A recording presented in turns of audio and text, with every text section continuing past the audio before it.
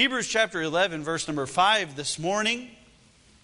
We continue our series entitled Heroes, speaking about the great heroes of the faith. We talked last week about Abel. Early in the book of Genesis, the first man who ever really walks by faith. You see, it was impossible for Adam and Eve to walk by faith because they had walked by sight. They saw God. They met with God in the cool of the day in the garden, and so they weren't faith walkers. Cain and Abel were the first two to have that opportunity, and Cain chose not to do it. Abel did do it. And we talked last week about a lasting legacy. And this week we'll speak about a pleasing pace. A pleasing pace. And this week we're going to be speaking about a man by the name of Enoch, who the Bible says very little about, but what it says about him just ought to stand out to us in Scripture. If Abel taught us the way to enter the life of faith, Enoch teaches us the way to live the life of faith. You see, Enoch entered the life of faith by faith in the blood sacrifice. And that's how we all get there. This morning, if you're trying to get to God any other way than through the blood sacrifice of Jesus, you can't get there. Jesus says, I am the way, the truth, and the life. No man cometh unto the Father but by me. So you can try to be a good person, but that's not going to get you there. You remember that old song we used to sing in Sunday school? It said, oh, you can't get to heaven. And there were a lot of different ways you couldn't get to heaven. But I tell you what, there's no way except the way of Jesus. He is the only way to the Heavenly Father. And so that's what Abel did. He entered the life of faith through the blood sacrifice which he offered unto God. Now Enoch is a bit different because we don't learn how to enter the life of faith. That's what Abel taught us. We actually learn how to live the life of faith through Enoch's life and testimony. We'll read verses 1 through 3 as the Bible teaches us here what faith is, what faith does, and what faith allows us to do. And then we'll skip down to verses 5 and 6. The Bible says, now faith is the substance of things hoped for, the evidence of things not seen. For by it the elders obtained a good report. It is through faith that we understand that the worlds were framed by the Word of God, so that the things which are seen were not made of things which do appear. Now that's a good time to stop and promote the Renewed in Truth series that we're having. Not this next weekend, but the following weekend we're having a Renewed in Truth series about creation. And we're not going to give you a bunch of science mumbo jumbo and carbon dating. You know what we're going to look at? The Word of God. It's because through faith in the promises of God's Word, we understand that the worlds were framed not by things which are seen or do appear, but they were crafted and formed by the very Word of God. So we'll be taking a look at that, and I hope you'll be a part of that in just a few weekends. Skip down to verse number 5. The Bible says, by faith Enoch was translated that he should not see death. And he was not found, because God had translated him. For before his translation, he had this testimony that he pleased God. Amen. Take your Bibles now to Genesis chapter 5.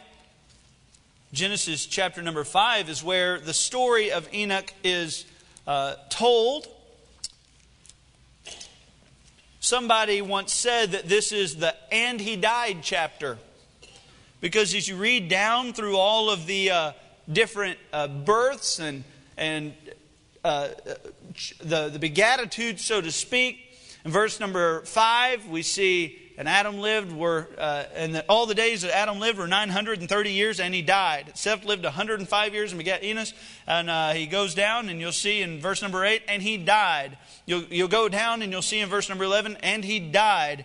You go all the way through in verse number 14, and he died. You go down to verse number 17, and he died. There's a very central theme to this passage of Scripture. It's that everybody that is born dies at some point or another. But as we get down to verse number 21, we find the Bible says, and Enoch lived 65 years. 65 years old. Now, in this day and age, he would have been very young compared to all those that were around you. And he begat Methuselah, who eventually ended up being the oldest man in the world. And Enoch walked with God after he begat Methuselah 300 years. Begat sons and daughters. And all the days of Enoch were 365 years old. The book of Hebrews tells us that Enoch lived a life that pleased God. And that was his testimony around town. For before this, before he died, he had the testimony that he pleased God. So much to the point where God redeemed him early, if you will. It's a pretty remarkable story. But this morning, we're going to take a look at what we can learn from it. Yesterday, I went on a visit. I went to visit Brother Jeff. Recently, Brother Jeff had a colon surgery. He had been diagnosed earlier this year with colon cancer. And I was going to visit him, check up on him, see how the surgery went this last week. And praise the Lord, it's been doing well. If you've been praying for Brother Jeff, thank you for that. He was very clear that there were two other men in the hospital with him that had the same surgery, even days much earlier than he had it. But he was doing better than them all. And he said, it's only because God, and I have a lot of people praying for me. So if you've been praying for Brother Jeff, thank you for that. And so I went to visit him yesterday and check up on him. And we got to talking about his surgery. And they mentioned that earlier this year, he had been diagnosed with colon cancer. And just a month later, their 11-year-old grandson, his name is Christopher, had been diagnosed with leukemia. So in the span of about 2 months, they had found out all this very tragic and bad news right in the span of 2 months. And so Christopher and Brother Jeff, they've been going through this battle somewhat together. And while it's a little bit different, they have definitely been facing some of the same treatments and other things like that. And so the other day, as Christopher was talking to Brother Jeff, his granddad, Christopher's only about 11 years old. He looked at Brother Jeff and he said, "Hey, what'd you name your stick?"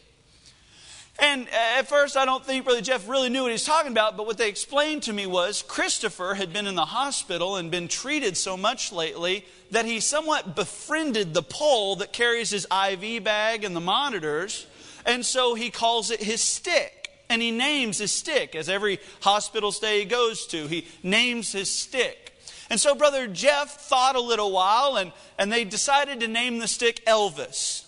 I'm sure the early days of Elvis, when he's singing gospel music, I'm sure. But either way, they named the stick Elvis. And it was kind of comical, as Brother Jeff had been told that as he was to, part of his rehabilitation after the surgery, he was to walk as much as he could. They said the more you walk, the more you'll exercise, the more easy the recovery will be. And so Brother Jeff was really pushing himself. Every day he'd get out of bed and he would walk around the hospital, and he was really pushing himself. But every time he'd get out of bed, he'd tell his wife, "Hey, I'm going to take Elvis for a walk." And so Brother Jeff walking around the hospital with his stick, and they named it Elvis. I was thinking about that as I had been studying for this sermon. And I'd been listening to things and reading things about this passage of Scripture. And what you'll find is, if you study it out at all, there are 1,000 different ways to describe a walk with the Lord. You see, to some people, a walk with the Lord is coming to church once or twice a week. Yeah. That's a walk with the Lord. To some people, reading a proverb a day, that is a walk with the Lord. But I'm just telling you, that's not a biblical picture of what a walk with the Lord is. I don't think Enoch walked with the Lord and went to church twice on Sunday, forgot him the rest of the week, and the Lord redeemed him early because of that. And so there's a lot of different ways to describe or to try to define a walk with the Lord. But I tell you, I thought of that stick walking around with Brother Jeff, and I thought, what a perfect way to describe a walk with the Lord. See, while Brother Jeff was in that hospital, every step he took, that stick was with him. In fact, to even take it a step farther, not only was that stick with him, but something from that stick was in him. Everywhere he went, he goes to the bathroom, guess what? That stick goes with him. He goes to the cafeteria, that stick goes with him. Everywhere he went. By the way, Brother Jeff didn't just wake up in the morning, say hello to his stick, and forget him the rest of the day. A walk with the Lord.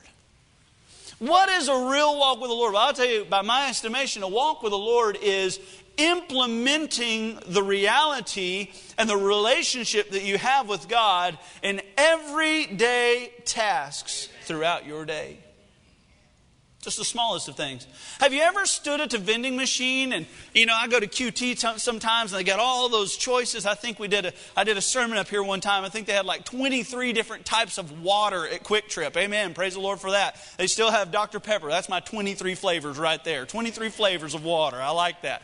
But you see, you go in there sometimes, you don't know exactly what to get and you just wonder, have you ever seen somebody stand by this vending machine and say, Lord, should I get A5 or A7? I know that sounds hilarious and comical, but I'm just telling you, I think that that's what a real walk with the Lord is.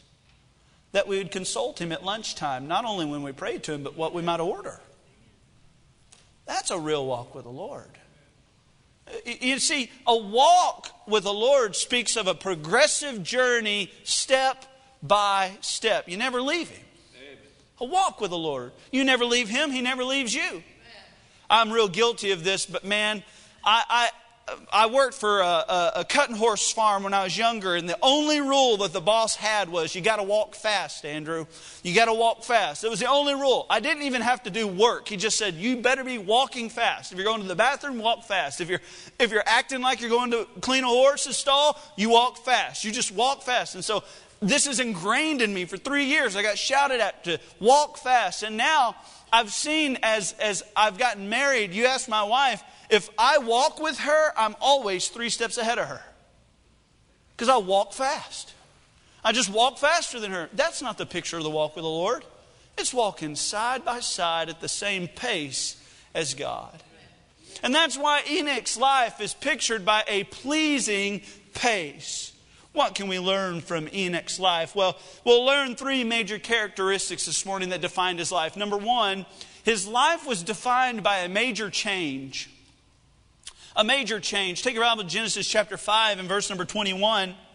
The Bible says these words. And Enoch lived 65 years and begat Methuselah. So he had his son at 65 years old. I'm glad I didn't have that. My dad has a shirt that says, world's greatest 50-year-old dad. It's pretty impressive. I always tell people, what a stud to be able to throw this at 50. Methuselah came at 65. Enoch had his first son at 65 years old. I want you to notice in verse number 22 what the Bible says. And Enoch walked with God. What's that next word there? After he begat Methuselah. We know nothing about the first 65 years of Enoch's life. We know nothing.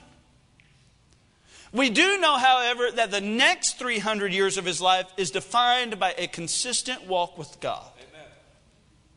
Hey, by the way, aren't you thankful that when you get saved, God isn't constantly bringing up the things you met before, the things you did before you met Him?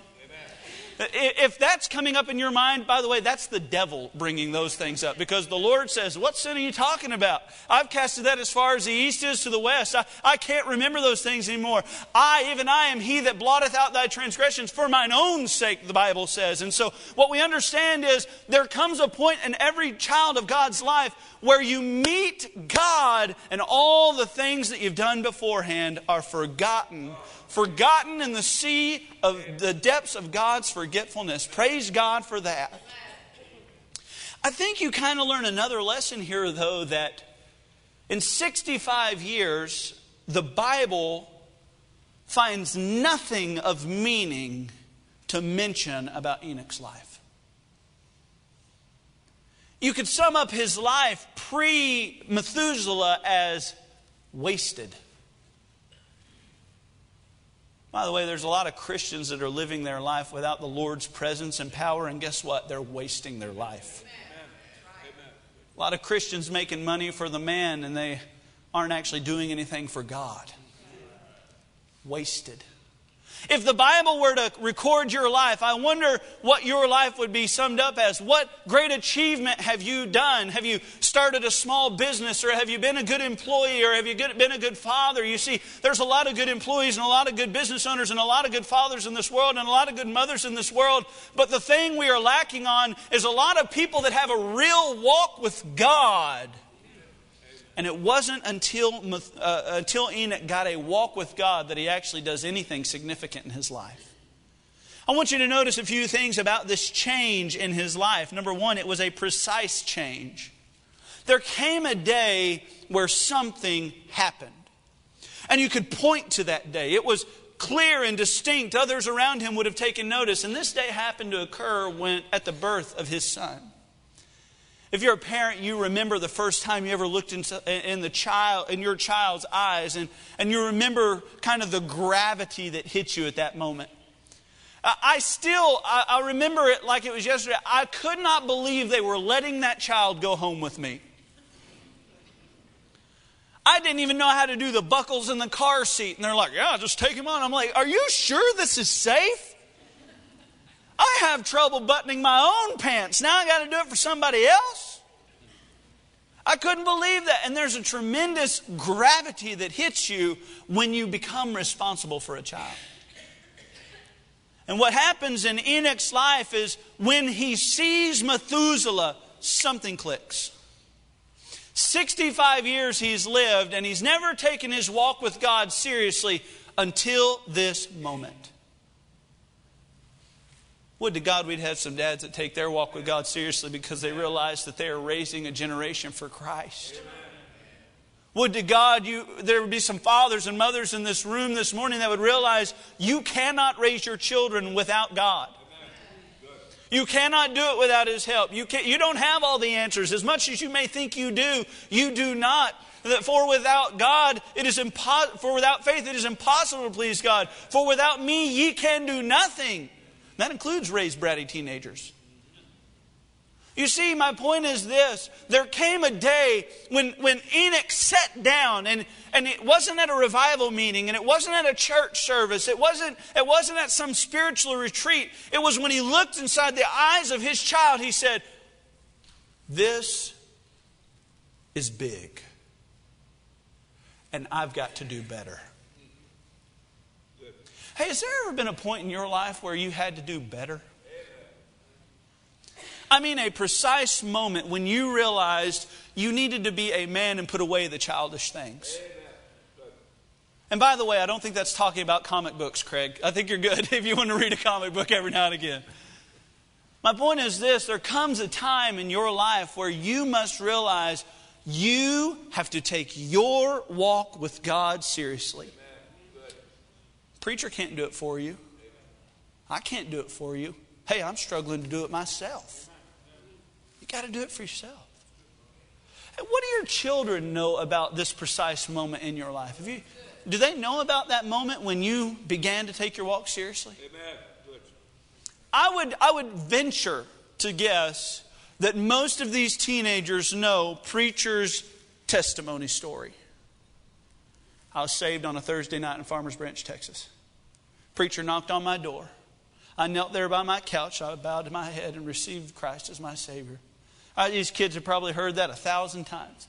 I would venture to guess that most of these teenagers over here could probably tell you my testimony story. I was saved in Lindale, Texas at Timberline Baptist Youth Camp. I believe it was Wednesday night. I went back and I met my youth director in the aisle. And he looked me in the eye and I looked him in the eye. I said, what can I do for you, Andrew? I said, I need to be saved. And I went back to the back room and I knelt on a tile there. And I would venture to guess most of these teenagers would know my testimony story. And they probably know preacher's testimony story. Do your kids know yours? I'm just telling you, if there comes a point in your life where something big happens, we tend to share those moments with others. This was a very precise change. The Apostle Paul had a moment in his life where he changed his direction. He's on the Damascus Road in Acts chapter number 9. The Lord comes to him and Jesus said, Saul, Saul, why persecutest thou me? It's hard for thee to kick against the pricks. And guess what? The Apostle Paul referred to this story at least 2 other times in his ministry. Once when he's on trial before the Jews and once when he's defending his faith before King Agrippa. You see, he says, I remember that light. I remember that day when the Lord saved my soul and changed my life. When's the time in your life when God changed you? There was a change in Enoch's life. And by the way, it's never too late to change. Don't tell me old dogs can't learn new tricks. 65 ain't no young spring chicken. And yet Enoch chose to walk by faith. There was a precise change. I want you to see, secondly, there was a permanent change. His life is broken up in BC and AC, before Christ and after Christ. He actually chooses to live this life of faith. And what you'll find is the Bible says that he walked by faith for 300 years after the birth of his son, Methuselah. So his life before was 65 years, and we know nothing about that time period. But when Methuselah is born, this change occurs in his life. And after that, for 300 years, he walked with God. Let me say this, what God does, He does for good. Amen. And that doesn't only speak to the positive sense of that word, it speaks to the permanent sense of that word. God doesn't save children to lose children. Amen. God doesn't redeem anybody to let them go again. Amen. And if God has made a change in your life, He isn't wanting you to recant on that decision He's done in your life. When you start to walk the walk of faith, what you'll realize is it's very easy to turn back. But if you're going to walk with God, guess what? You have to walk in the same direction as God. Amen. A permanent change. That's why the Bible says, therefore, if any man be in Christ, he is a new creature. All things are passed away. Behold, all things are become new. Now, I think we can all realize this morning that there is a significant difference between new things and like new things. Right? We all know a difference between that. Let me give it to you like this. Suppose next week a generous donor comes into the church and say, Brother Andrew, I want to get sinners in the doors of this church. So I'm just going to hand you a blank check and I want you to do whatever you need to do to get sinners in this church. And I say, well, bless God, we'll do that. And I walk down here to our local Ford dealer, or Chevy dealer for some of you that are more right with God than others. But we go down to one of these local car dealerships and I say, hey, a wealthy man came by our church and he handed me a blank check and he said that I could spend as much money as I needed to get sinners in the church. And we began to announce in church. We say, hey, everybody, if you'll come to church next week, we will give you a new car.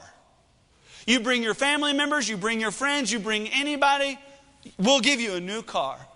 How many of y'all would say, I bet some folks might come to that? I bet we would have trouble seating everybody. And then when you pull in the parking lot, here's what you have to do. You have to pull in the parking lot, you have to hand us the keys to your car, you have to come into church, and after church, we hand you back the keys to your new car. That's all, the only requirement. Boy, I bet nobody would be paying attention in that church service at all.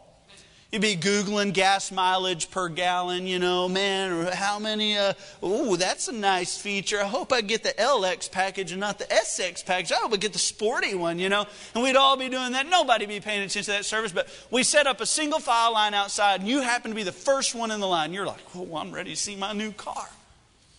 And we drive a car around, we park it right in front of you, and it's your car. The same car you gave us before. But we've washed it. But it's a good wash. And you say, I thought you said a new car. I said, no. We meant a like new car. How many of y'all think that might disappoint some folks? See, when I went down to the dealership, I didn't make a deal for a car. I made a deal for their detailing crew to come out. Give car washes. And I think that would probably upset some folks. Why? Because there's a major difference between new and like new. I think a lot of people picture in their mind that a relationship with God is like every day He scrubs us up. Every day we get cleaned again. But when we met Christ, He gave us a new life. The Bible says in the Old Testament, in the book of Ezekiel chapter 36, a new heart also will I give you, and a new spirit will I put within you. See, God is not in the business of doing things like new. He's in the business of making things all new. God does not give you a chance to, and you say, Brother Andrew, well, what if I've been saved 45 years? Hey, by the way, that's why we are renewed day by day. We're not refreshed day by day. We are made new again because of the relationship we have with Him. Amen. Renewed.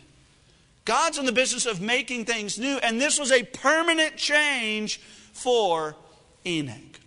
Not only was it a change that characterized his life, I want you to notice, secondly, his life was characterized by a consistency. But if there's one thing we see in Christianity today is an overall lack of commitment. Amen. Lack of consistency. 300 years Enoch walked with God. Did you know that Enoch's name literally means dedicated? Dedicated. Wouldn't it be nice if some of our lives are characterized by our dedication to God? Amen. 300 years he walked with God. I read a story a while back about a pastor going to another pastor friend. They're having lunch, and one pastor said to the other, "Hey, you wouldn't believe it, but my wife treats me like God." The other one says, "Wow, it's pretty impressive. You mean that she worships and adores you?" He said, No. I mean the only time she talks to me is when she wants something." And that's the way a lot of Christians treat God. We have a better relationship with our insurance agent sometimes than we do with God. You know why? Well, I say why, because when tragedy hits our life, we call Allstate quicker than we call God. Oh, Lord, we'll rely on people that we can see, touch, taste, and smell. I hope you're not tasting many people, though, by the way. But we rely on people way more than we rely on God. And that's not a consistent walk with the Lord. Our life is more like people standing in line for a roller coaster, waiting 2 hours for a 20-second ride. We wait the vast majority of our life to really work with God for just small segments of time. It's like going to Six Flags and spending all day and riding 5 rides. Throughout the course of your life, how many times have you intimately, personally, and really walked with God?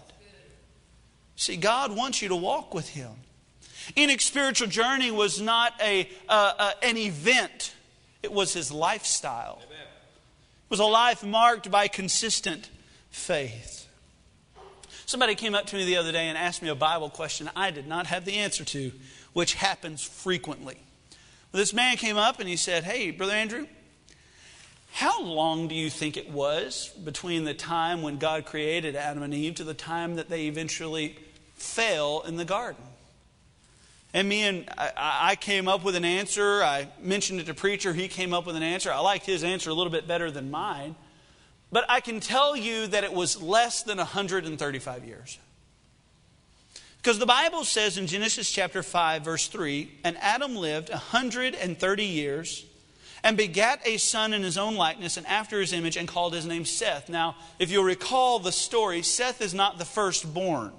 Who was the firstborn? Cain. So we know that Cain, Abel, and Seth were never in the Garden of Eden. And so you can back it up and say, well, if Seth was born at 130 years, Abel had to be before him, Cain had to be before him. So I'm guessing it was at least, now I think this is pretty fair, at least prior to 100 years before God created them that they fell, okay? You need to stick with me, we're all guessing here, this is very supposition. But Adam and Eve walked with God in the cool of the garden every day. They had that opportunity. They have the privilege of seeing God, talking to God, living with God in the garden. And yet they only lasted 100 years. And yet Enoch's walk with God was not one of sight, but one of faith. And it lasted 300 years. See, the Christian life is not defined and not measured in days or years. The Christian life is measured in decades. We have seen some great saints of God go home to be with the Lord, and we don't admire them or talk about them because of the week that they really got on fire for God. No, these men and these ladies lived for God over the course of their life. And that's how to have a consistent walk with God. It takes dedication and it takes commitment, something that is frankly foreign in today's Christianity. Not only was his life characterized this morning by a change. The change came when he had Methuselah. And a consistency that lasted 300 years. I want you to notice finally a challenge. His life is characterized by a challenge. Take your Bibles back to Hebrews chapter 11, verse number 5. The Bible says, by faith Enoch was translated that he should not see death, and was not found because God had translated him. For before his translation he had this testimony. Will everybody read those next 4 words with me? Ready, go. That he pleased God. Wow. Could there be anything greater to have said about you than you pleased God? Amen. Amen. The challenge is this. He pleased God for 300 years. And by the way, everyone around him took note of it.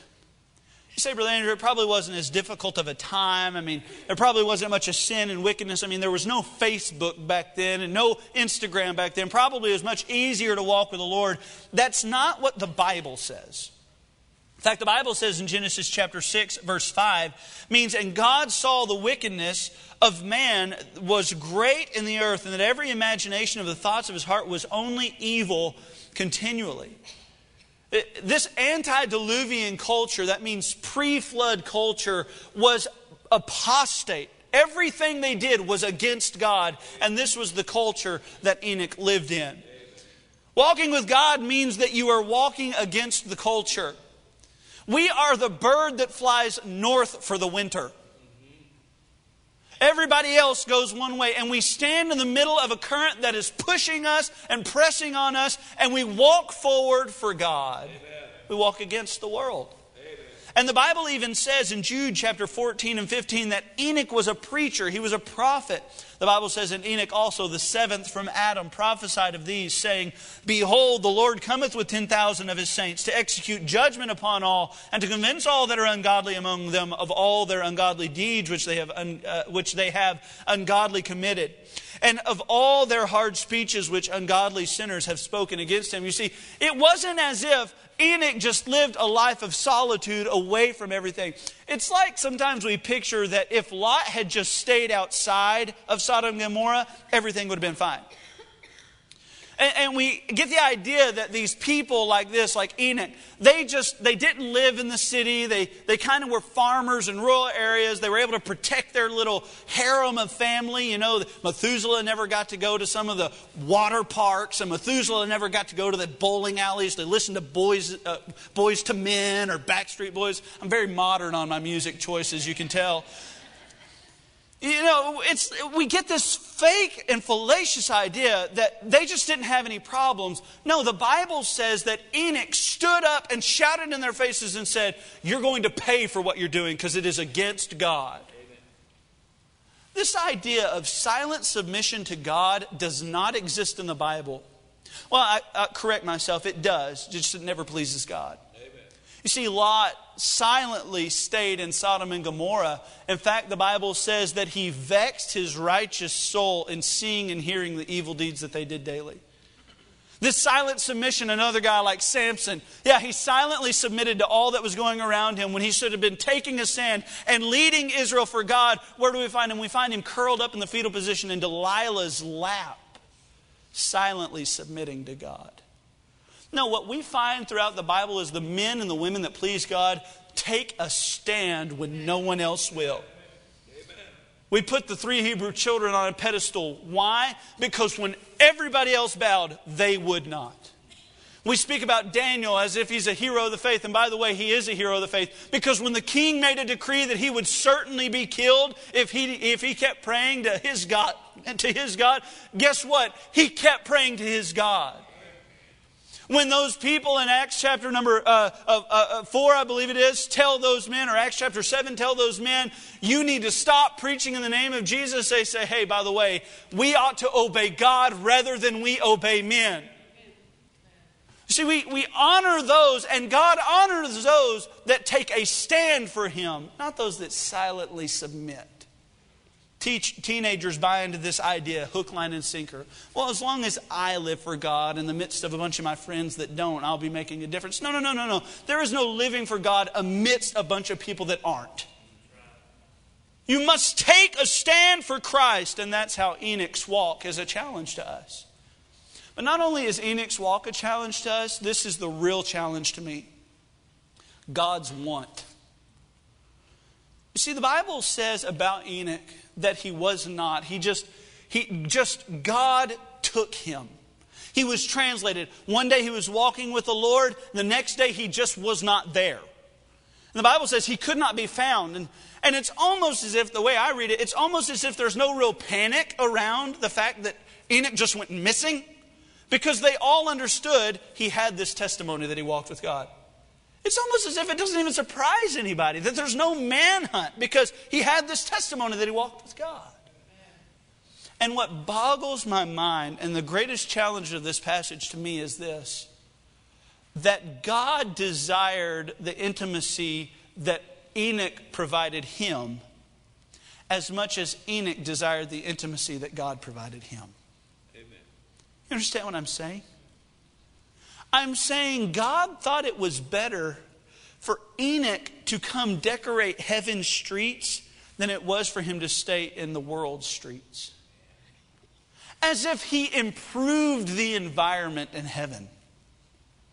As if it would make God's glory and God's time better spent and better served if Enoch wasn't down there, but he was just closer up here. I have family that lives out of state in North Carolina. And I've just about done everything I can to get them to move down here. I married their daughter. We had babies. I don't know what they're doing. They must just not love children. I'm not sure. We hired Charlie trying to get them down here. Charlie had a baby, and yet they still won't move down here. And yet, no matter what I do, I can't get them to move down here. God had the same situation with Enoch, and he said, hey, guess what, Enoch? I would rather you just be up here. And God in his sovereign power circumvented the laws of nature in order to accomplish that. God was rewarded because of the relationship that Enoch provided him. Do you understand what I'm saying? It makes total sense that we would desire a relationship with God. Amen. For it's easy to love that which is lovely. It's easy to love that which is pure and perfect and has benefits and blessings. That is easy. What I don't understand is why God would ever love us. Because all we are to him, or at least by my estimation, is a bunch of problems. And yet he does love us. And he took it to a whole nother level when he said, Enoch, I want you to come up here and live with me. It's as if God said, Enoch, we're already closer to heaven in our relationship than you are to earth, so why don't you just come on up? What a challenge. The Bible says in the book of Amos, can two walk together except they be agreed? You know what this means? That Enoch lived a life of faith to the degree where in every area of his life God said, yep, that's agreeable to me. Have you ever gotten discouraged by the list that we have to do as Christians? I mean, maybe this is me just being super transparent, but I hear a message on prayer, I get super convicted and I pray for a while, and then guess what? 6 months later I hear another message on prayer and I'm like, man, I've been focused on soul winning here recently, I haven't been doing prayer. I've been trying to clean my speech and speak of things that are lovely and pure and honest and of good report. I've been trying to be filled with the Holy Spirit. And yet there's like another thing that I have to do as a Christian. Sometimes it gets a bit overwhelming. And yet the Bible says that the walk between God and Enoch was such that in every area of his life, God agreed with the man that he was. Whew. By the way, Enoch's just a normal guy. No special talent that we know of. He has no great platform. He's just a man who walked with God by faith. And God took him. What's your walk with God like? I mean, I'm not talking about what's your Bible reading schedule like. What's your prayer life like? That's not what I'm talking about. I'm talking about what are you able to implement God in everyday life?